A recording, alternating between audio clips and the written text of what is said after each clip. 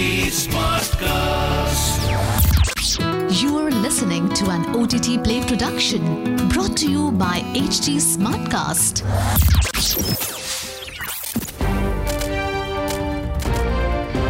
This is OTT Play. OTT Play. Sizzling Samachar of the day. Welcome to Sizzling Samachar of the day on OTT Play. I'm your host Nikhil.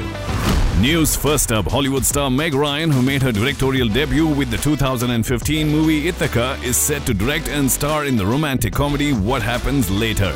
Based on the play Shooting Star by Steven Dietz, the film also features the X-Files actor David Duchovny.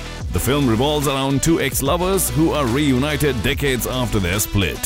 What Happens Later is expected to be released next year.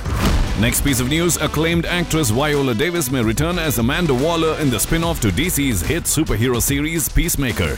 The potential series will be centered on Davis' character, the uncompromising head of Argus. Davis will also serve as the executive producer of the show, which is written by Christal Henry.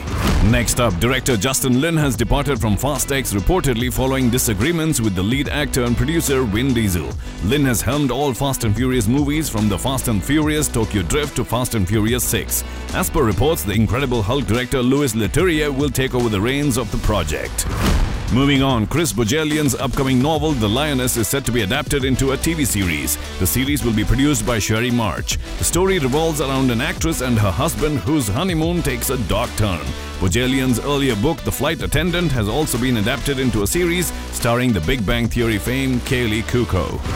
Next up, Liz Feldman, the creator of the hit series Dead to Me, is set to return with another dark comedy on Netflix titled The No Good Deed. The series follows three families vying to buy the same villa. Meanwhile, the third and final season of Dead to Me will premiere later this year.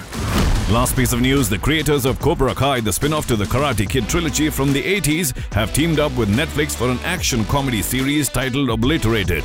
Josh Heald, Jon Hurwitz and Hayden Schlossberg will also executive produce the 8-episode series.